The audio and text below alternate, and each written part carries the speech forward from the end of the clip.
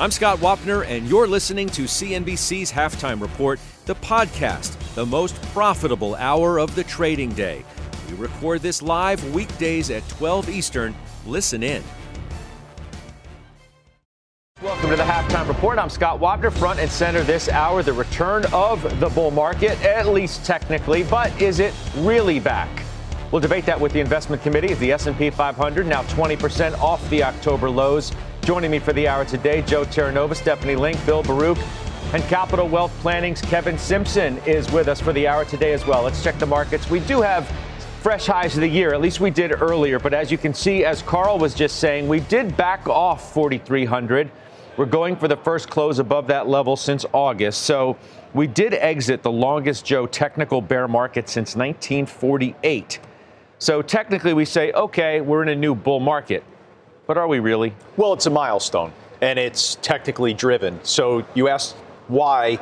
I will not say it's fundamentally driven. And the bond market is not confirming it. So there's this divergence between what we're seeing reflected in the equity market and what we're seeing in the bond market. The bond market yields have backed up, Scott, and they've stayed there. Now, I understand Australia, Canada has raised interest rates, but think of where we were for a 2-year just in early May. We're basically 100 basis points higher. And if you look at a 10-year, you're up about 75 basis points. So we're void of significant growth. That's for sure. We're still in an earnings recession. So are we still in so what you're telling me is you're not convinced we're actually in a bull market? Well, I'm giving you the reasons why. Yeah, I know. You're taking a long time to get to my answer, You could only validate, you could only say this that is a yes or no question. No, but you have to understand why. You have to understand why it's just concentrated to the technicals. The fundamentals are not confirming it. So I'll say this to you. It's a nice milestone. That's it. Okay. That's all it is. All right. So, Steph, the question over the last couple of days is, are the bulls in charge again, or do the bears still have control of this market? How would you answer that question? Well, there's parts of the market that are in a bull market, right? Technology, comm services, discretionary. The SMH is up 45%. That's definitely bull market stuff, right? That's positive. The rest of the market is struggling. And that's what we've been talking about all year. That's been the biggest surprise at how narrow the market has been. But when you add up comm services and technology, it's 35% of the S&P 500. So it's material. It's gotten us to where we are in the market overall.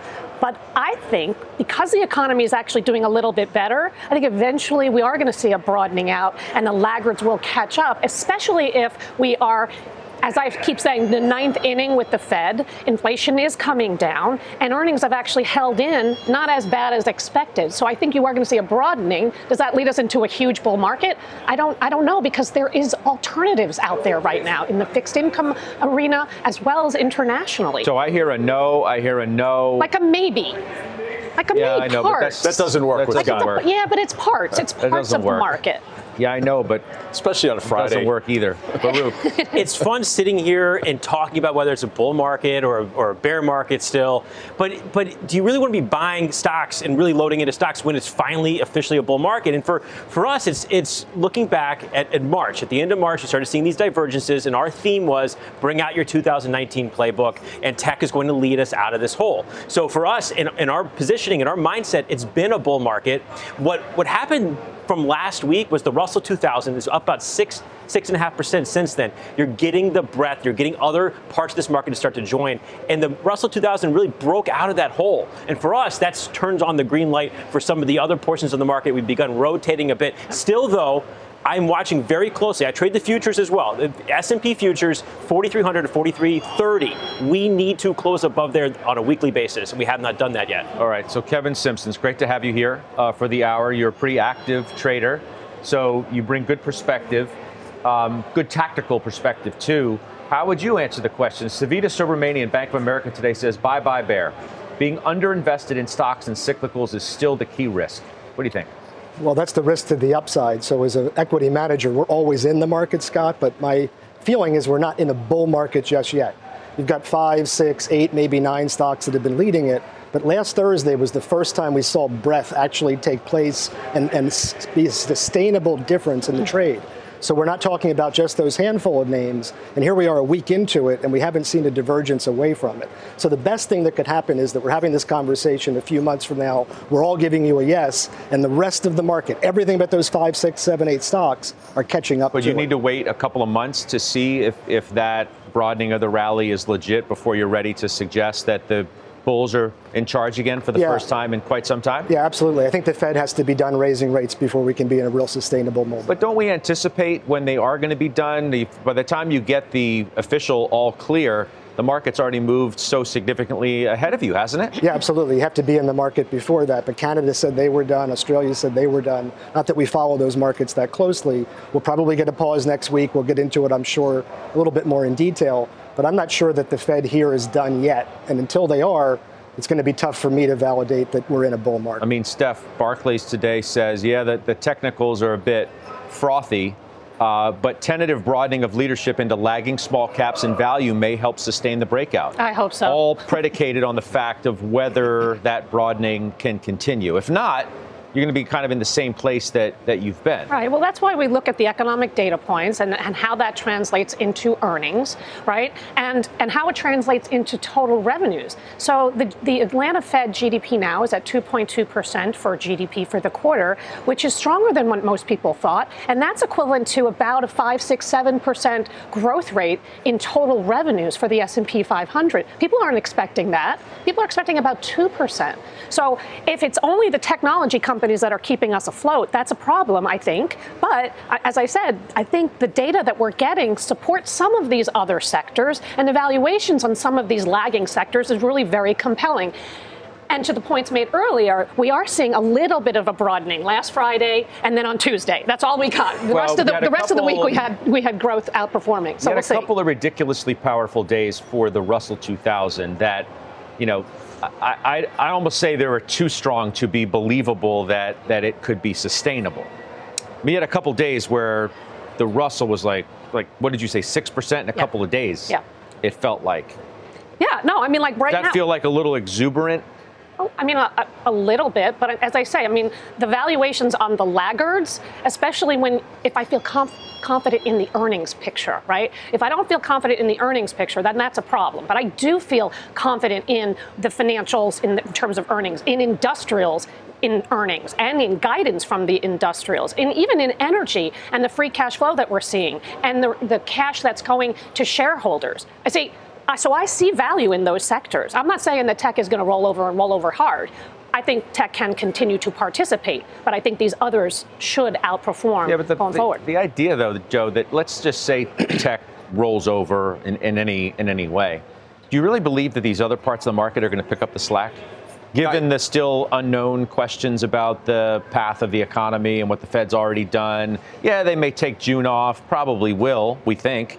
But that doesn't mean they're fully done. No, it has to be confirmed in future earnings, and I think that's what's important. To Stephanie's point, month-to-date energy materials, they're both up 5% and 6% respectively. Do I think that move has sustainability to the upside? Not without confirmation in future earnings. Industrials, that's the one sector where I do think there is strength, there is earnings strength that reflects it as well. But if you see technology plateau, I'm not sure you're going to get the type of leadership from other areas of the market that'll be able to carry price further higher. Kevin Simpson, in terms of sort of beaten up cyclical plays, you have a new position in Coca-Cola. Stock hasn't really done anything, right? So tell me the thought process about why you bought Coca-Cola here. AI, right? It's an AI play? You beat me to the punch. I figured they were going to say it 700 times in their earnings call. Yeah. The stock was trading over $65 a month ago, and we had very little interest in the name. But as you get this hype and everything's going towards technologies, we look in the other direction. So here's a stock 10, 11% down from that high in 30 days. You're getting over a 3% dividend.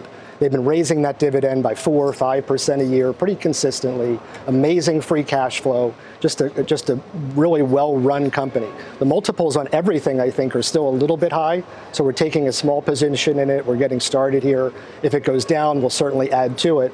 But I like the name. I like the safety trade. Yeah, Steph, you follow Coca-Cola and Pepsi. You own Pepsi, don't you? No, you used I don't own either. No, Coke is the one that I used to own, and I like it a lot. Why don't you own it then? It's an international play, right? I mean, so you would get the juice if we ever get China to recover, but globally, if we see better growth, it remains to be seen, but they have about 80% of their revenues tied to overseas. For me, no, I don't own them. I don't own either of them. They are a little expensive, but I do own Procter & Gamble, which is also expensive. So you kind of pick your poison, right? And I just think that there's more operating leverage at Procter & Gamble, given the cost overhangs that they've had, and also the labor issues, as well as input costs being really high. I think all that's going to come down, and it'll help the bottom line. So on the issue of the PE, 23.5 as we see forward, how do you judge that? Yeah, it's too high. But I think that if the stock pulls down, we'll be okay, or the earnings can grow into it. We own Procter & Gamble also, so we're really trying to look at this from a bigger perspective and say, where can we find value? Where can we generate revenues? And, for us, it's all about dividends and dividend growth. So we've got very, very high quality names. We've still got dry powder to go into them. Procter & Gamble is a full position. Coke is a new position. I think the valuation is going to compress, and you're seeing price bring both Coca-Cola and Pepsi down. I know Pepsi more than I know Coca-Cola. Pepsi is in the Joe T ETF. It's a name that we've owned for quite some time. And you are seeing that there finally has been a pullback in what was positive momentum. But overall, beverage has been strong, and if you want to extrapolate that further and look at energy drinks, you could pull up Monster Beverage, which is certainly broken out significantly, and that's a consumer staple name that you could play within the sector if you don't want Coca-Cola or Pepsi. So, I just want to make sure everybody's clear, too. You're a five-star fund manager. You manage the dividend income ETF, right? The Devo. How are you viewing dividend strategies right now in the overall market relative to where interest rates are, where they might go from here?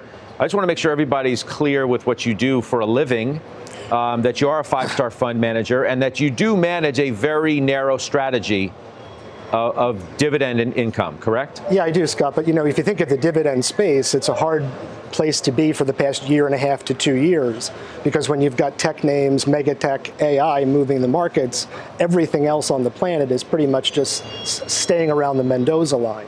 So what we try to do in periods of flat markets, but it's not that dissimilar than 2015, is we're trying to clip coupons. We're trying to generate dividends. We want dividend growth. We sprinkle in some covered call writing. But you asked a great question when you talk about it in relation to interest rates, because it was a no-brainer for 12 years. When you have zero interest rates, you can buy anything. Right, you need to get yield and income from somewhere, right? Yep. So I think dividend growth really separates itself from high dividend, deep value, sometimes zombie-type stocks where we can get a little bit of growth, strong dividends, dividend growth. And as long as their EBITDA, as long as their earnings go higher, you can get some appreciation as well. Is it hard, though, to, in some respects, sort of, for lack of a better description, watch the train go by in mega cap tech when you've got the Magnificent Seven, most of whom don't pay a dividend, so they're not going to be a touch for you? Yeah, our Quotron doesn't get the NASDAQ. We only get a limited number of symbols, so I didn't know. Is NVIDIA up this year? Yeah. I mean, Apple pays a dividend. You've owned Apple. Yeah, we own Apple, we own Microsoft, so we get a little bit of a taste in there.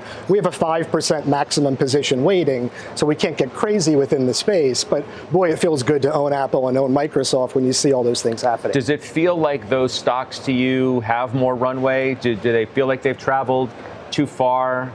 How do you view that? Yeah, I think that they're a little ahead of their skis. I think they've come too far too fast. We've been trimming both positions. We've been writing calls against them. We're not going to sell out of them because, to Joe's point, they can grow into those multiples. We've seen it before. And anytime a market gets behind a trade, if we get any type of enthusiasm, the rest of the breadth of the market will pick up. But we need to bypass a recession. And if that happens and we start thinking about lower rates, I mean, the train's going to leave the station. Talk about high growth prospects, no dividend, Tesla. Right, it leads me. It's like, what are we up? 11 straight days. You had the GM announcement, obviously, with the charging stations. You had Ford before that. The stock's taken another big leap today. It's our chart of the day for obvious reasons. The other reason is that Bill Baruch, you bought it. I did. Yeah.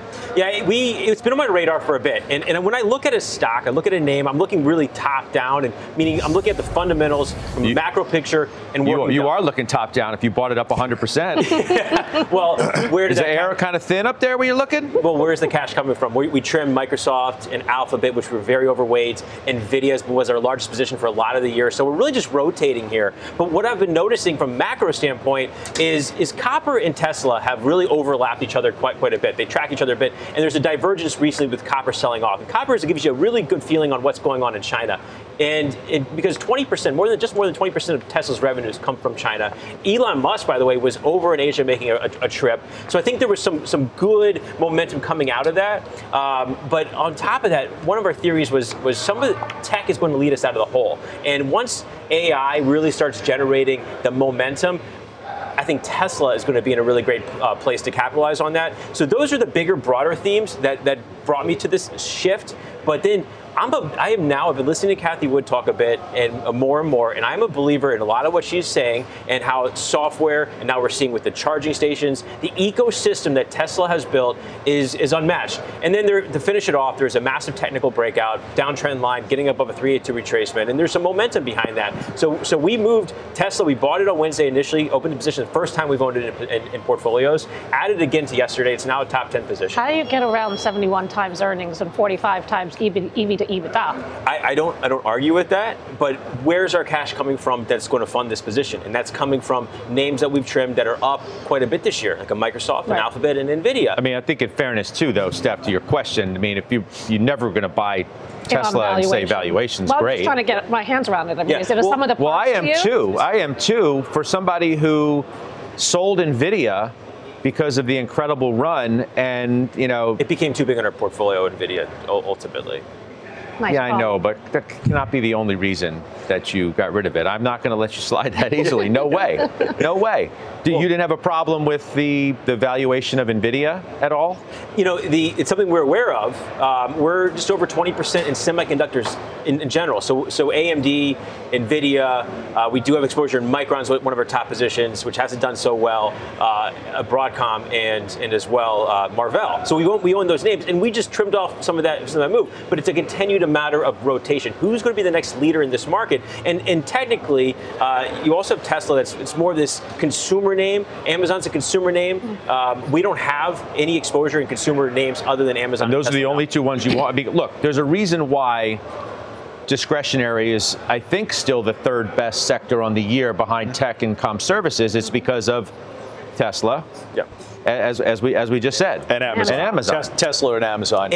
And in the case, everything else is like so spotty. Like, what are you going to bet on there? Home builders, you could buy some home builders. The home builders too. Yes, right. Fair point. And I'm not just I'm not just a growth manager. I'm a manager looking for alpha in the market. And right now, what I'm seeing and what our theme was this year was bring out your 2019 playbook. Even in May, we put a note out to clients: buy in May. This bull market is here to stay. We've been bullish, and so we're going to continue to play that theme. I have some levels that if Tesla were to reverse, we would manage and cut out of that position the same way, Joe. You talk about moving in names and when they manage that risk. So I'm right now, this is a very tactical position. I'm going to raise some additional cash in the portfolio from other parts of it. But I like it right now. There is a little bit of a fundamental catalyst, though, to the move in Tesla today, because it is significant that both GM and Ford have now validated that Tesla is the premier charging station, and it really eliminates any competition. So the CCS, you could now put that to the sidelines. The interesting thing about Tesla in the way that it trades, when you study its price action and the quantitative nature of it, is it trades with the highest correlation of S&P 500 stocks to commodities.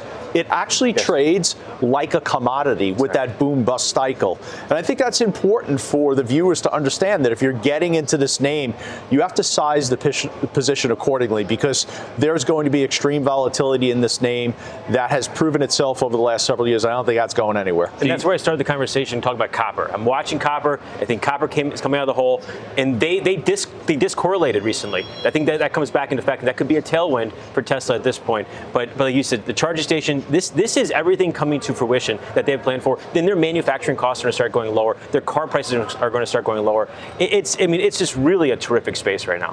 Why isn't Tesla in the Joe T? Didn't have the momentum. Had a yellow light. Green light was not turned on. You're well aware of the significant moves that, we're 6 weeks away from what we did at the end of April. And quite candidly, it's all rules-based. It's removing the emotion. And I don't know if instinctively, if I was just relying on pure Joe emotion and instinct, if I would have made the same moves that strategy and the rules dictated that we made, going back into NVIDIA, going back into Apple and Microsoft, making those types of moves. I don't want to use the word courageous, but those were difficult decisions to make, and thankfully the emotion was removed because it's rules based, and that's where the quantitative input into markets comes around. The rule base around? How's the momentum gone in a name that's up 46% in a month since then? There was obvious momentum there. No. So Tesla, from its November high, is down about 20. It's down 22% from its 52-week high. It's down 20%. Okay, but from its November high, it's down well over 40% actually. So we're studying momentum on short and longer time frames. It's still down significantly. And at the end of April, you did not have the type of appreciation that we had. So at the end of July, we'll take a look at it. We'll see if a yellow light turns to green. Does valuation play a role in how you choose stocks to go into your ETF? It does, from the perspective of, is the earnings growth sustainable over a 36-month period? And what is the trend in earnings and revenue growth over a 36-month period? Because Tesla's never been in the Joe T, right? Tesla was in the Joe T previously. When did you take it out? It was liquidated along with other mega caps when we had the tax loss harvesting. Oh, okay. So I really want to understand this. So you removed it with the mega caps when you did. Correct. When you added the mega caps back in, this was one that didn't go back in. Correct. Amazon, Alphabet, Tesla, they all had what we would term yellow lights. I got you. Is there a green light for you on that or no? Does it pay Would it ever be? You own anything just personally that you don't manage? No, everything has to have, you don't own anything that doesn't pay a dividend?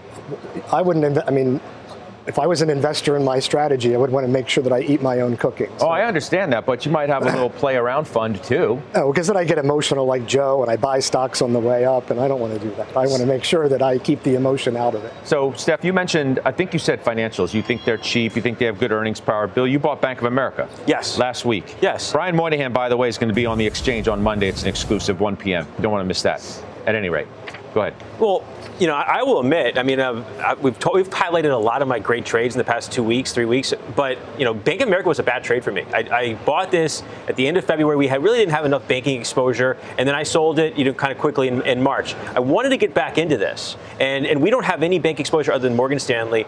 So I bought a Tesla, but I also added a Bank of America. So I'm kind of evening things out. I do think that we're going to see the economy continue to have the soft landing or no landing for a bit, and I like where the banks are with these rates, and I think the curve itself, people are talking about the continue to invert, continue to flatten, but I think we'll find some momentum behind that. Steph, what do you think of this? It's less than 9 times earnings. 9 times earnings, 0.9 times book, gives you a 3% yield. It's very cheap.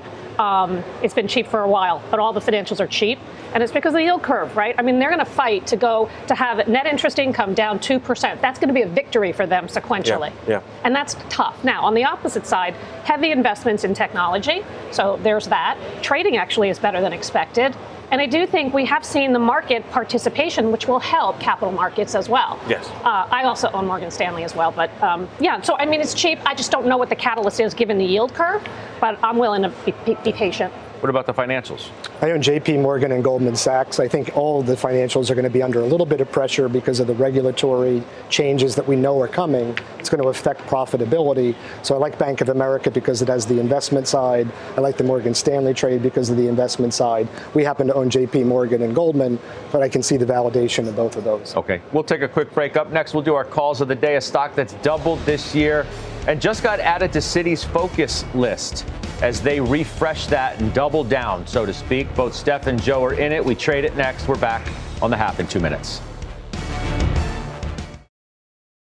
Time for our calls of the day now. This was an interesting one, Steph. Citi took a look at their highest conviction call list, and they refreshed it.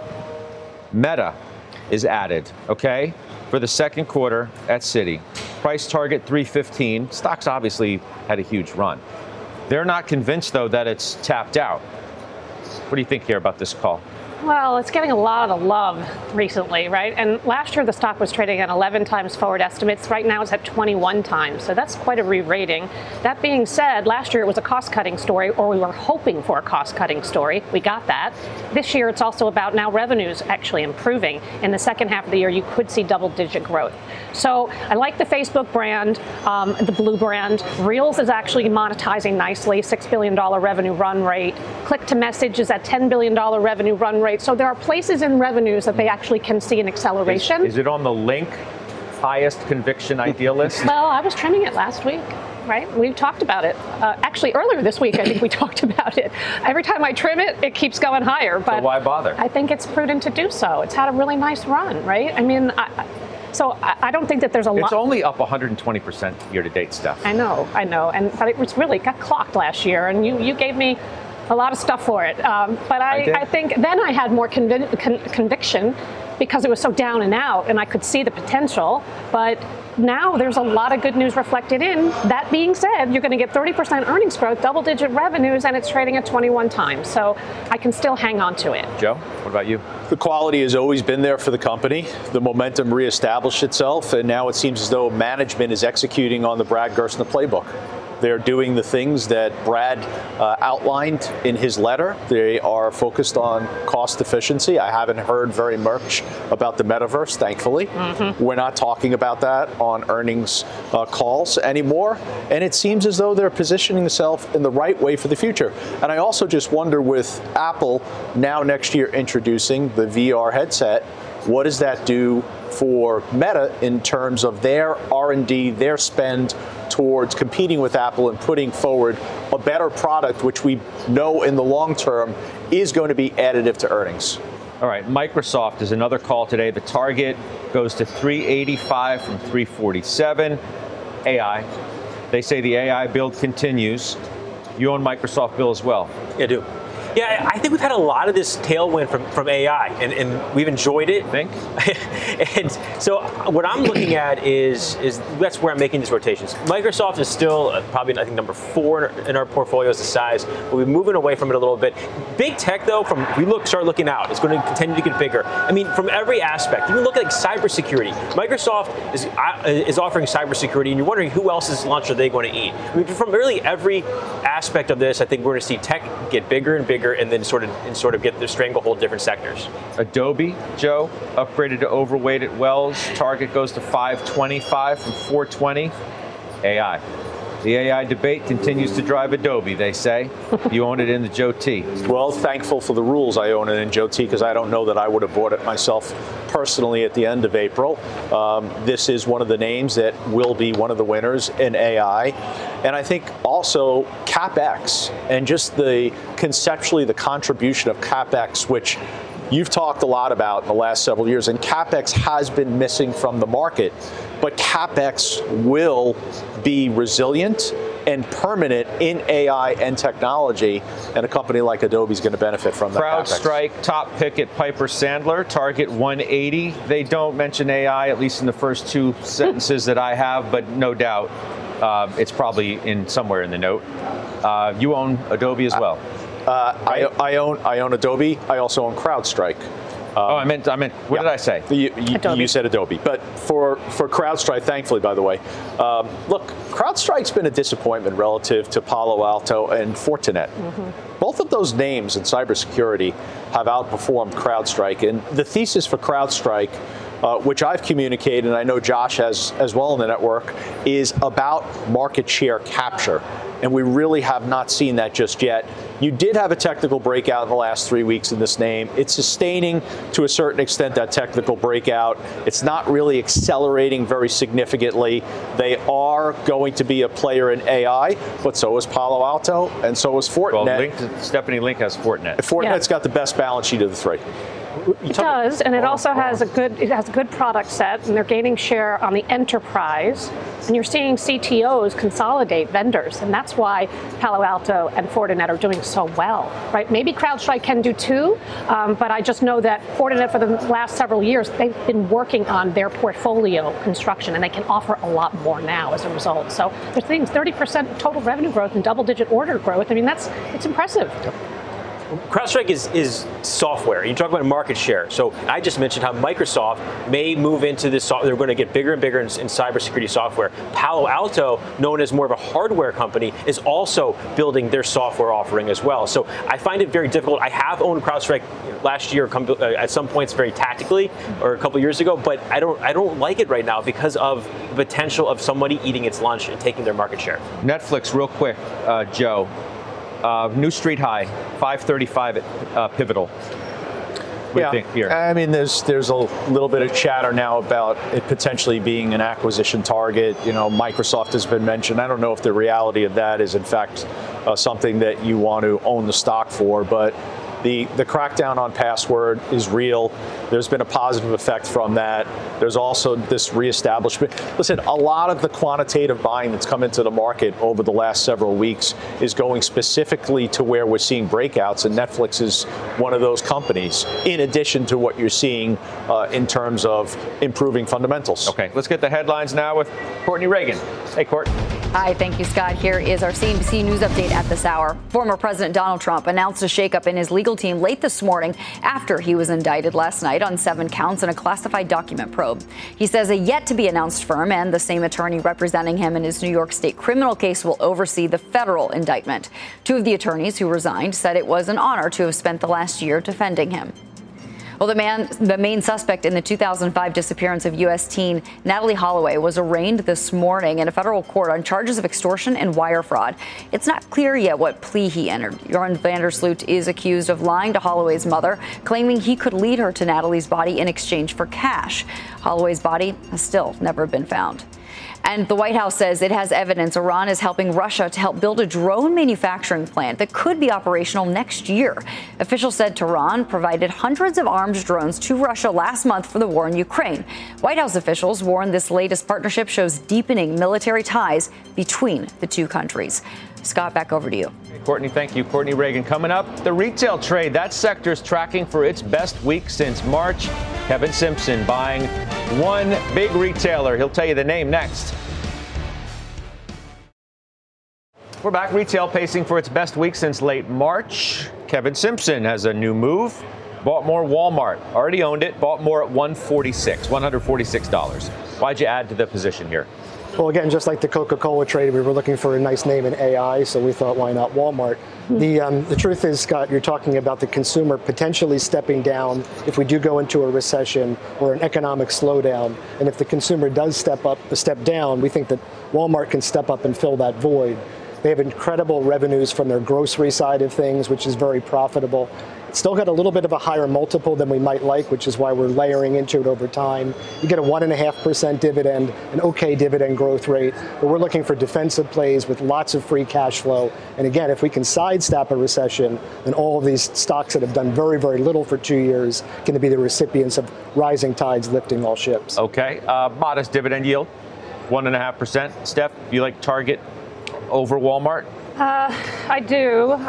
Target has some problems at the moment, but I do think that they still offer a very strong value proposition. They've done a really remarkable job on inventories. The inventories last quarter fell 16%, and 2 quarters prior to that, they were up 43%. So they've made amazing strides, and that's helped margins. I think freight costs are coming down as well, which is helping them, and labor as well. So while I think they're going to have some traffic issues tied to the political situation that's going on, I think, though, long term, I mentioned the value proposition and the value at 15 times, and it's down 31% from its January highs. I mean, it's down 18% in a month. What happens if these headwinds don't go away anytime soon? Then the stock's not going. It's not going higher. That's How much patience do you have to sit through that? It's a fairly small position for me. So, if anything, I might, if it goes down a lot more, I might actually buy more. If I can, I'm going to stay patient for the short term. I don't think that these issues are going to go away short term. Yeah. So that's why, for the long term, though, there is going to be value at some point.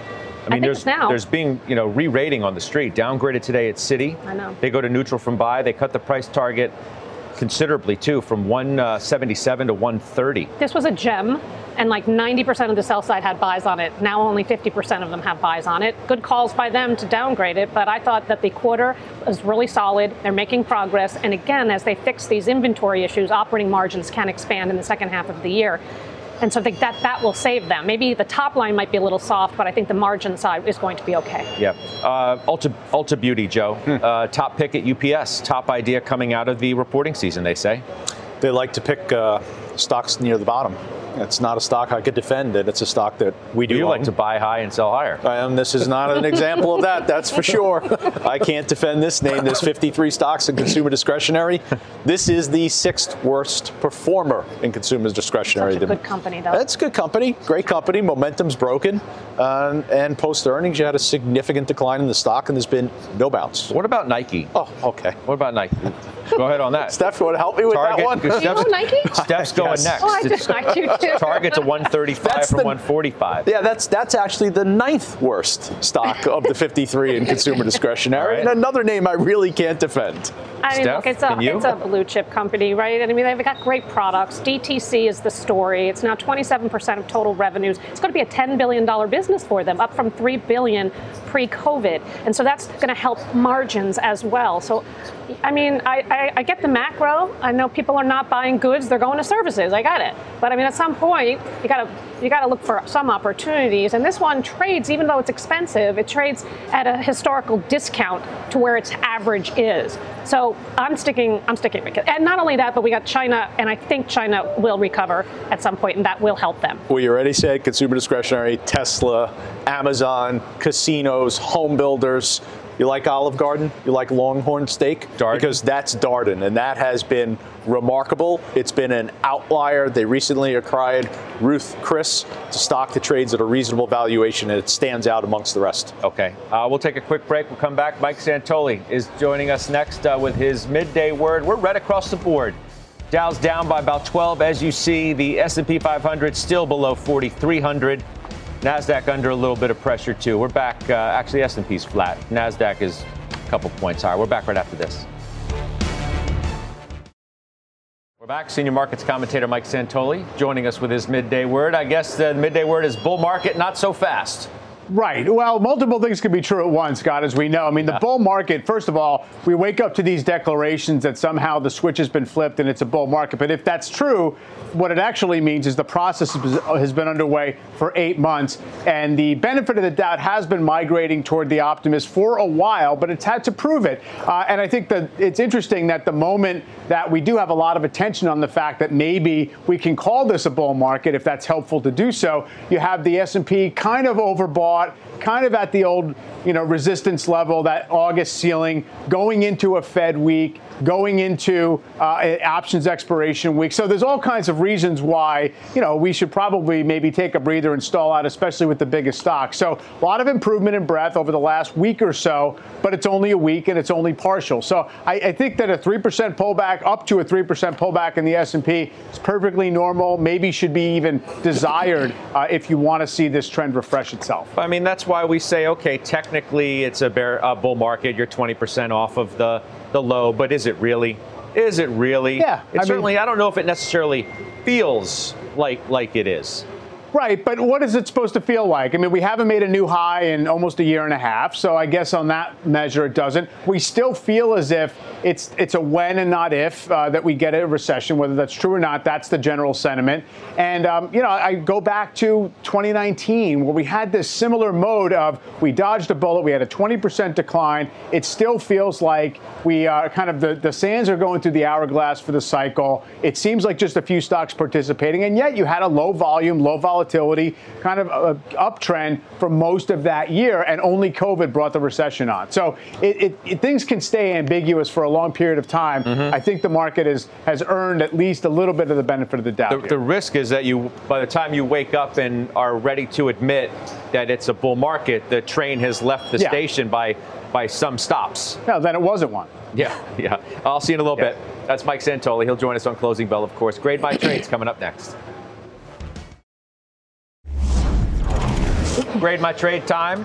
Joe, you're up first. From Bob, Uber. Bought it at $36.50. Should I buy more?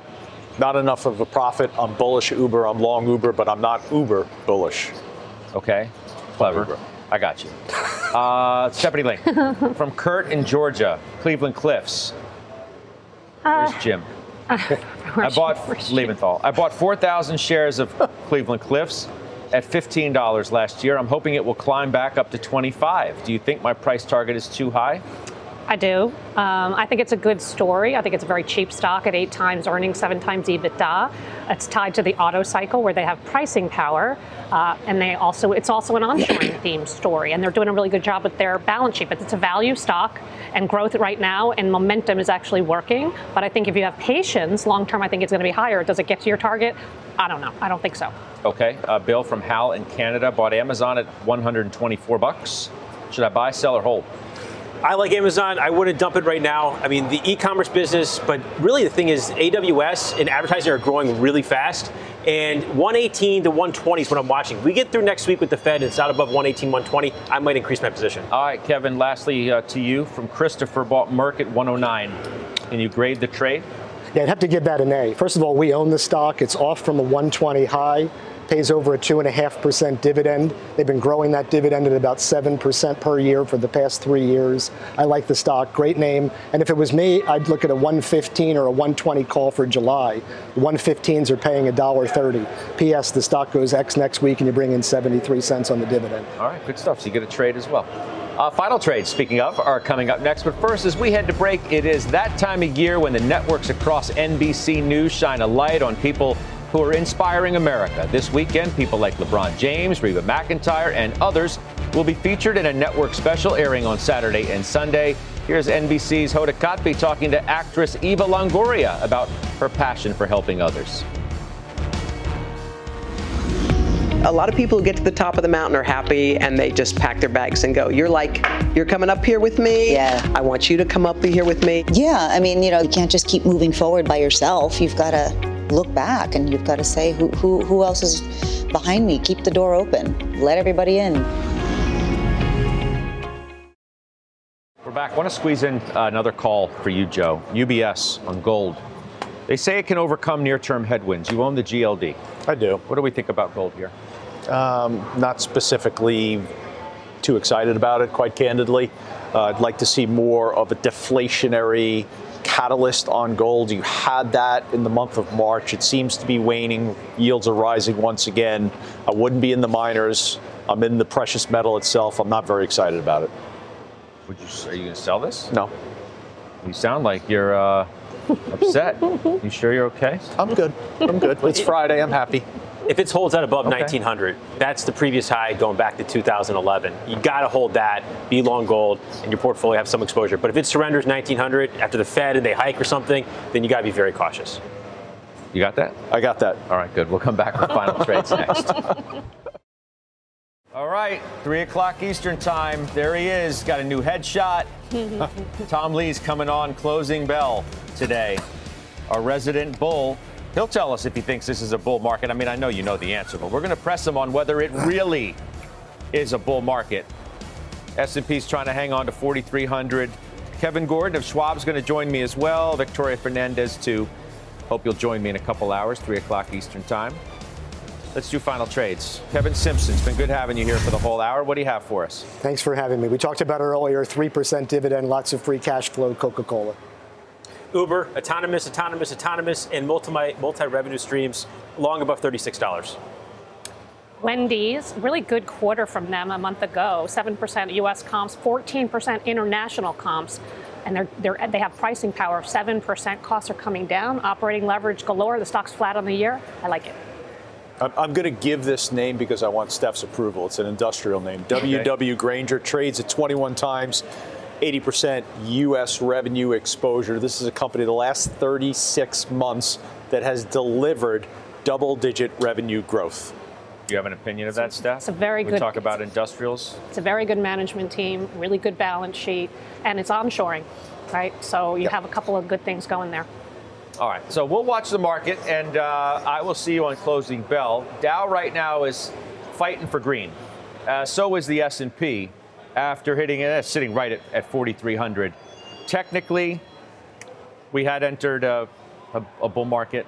The debate continues as to whether we truly are in a new bull market. You've been listening to CNBC's Halftime Report, the podcast. You can always catch us live weekdays at 12 Eastern, only on CNBC.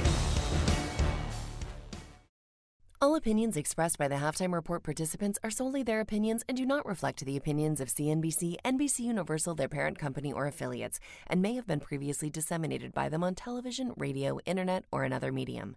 You should not treat any opinion expressed on this podcast as a specific inducement to make a particular investment or follow a particular strategy, but only as an expression of an opinion. Such opinions are based upon information the Halftime Report participants consider reliable, but neither CNBC nor its affiliates and or subsidiaries warrant its completeness or accuracy, and it should not be relied upon as such. To view the full Halftime Report disclaimer, please visit cnbc.com/Halftime Report disclaimer.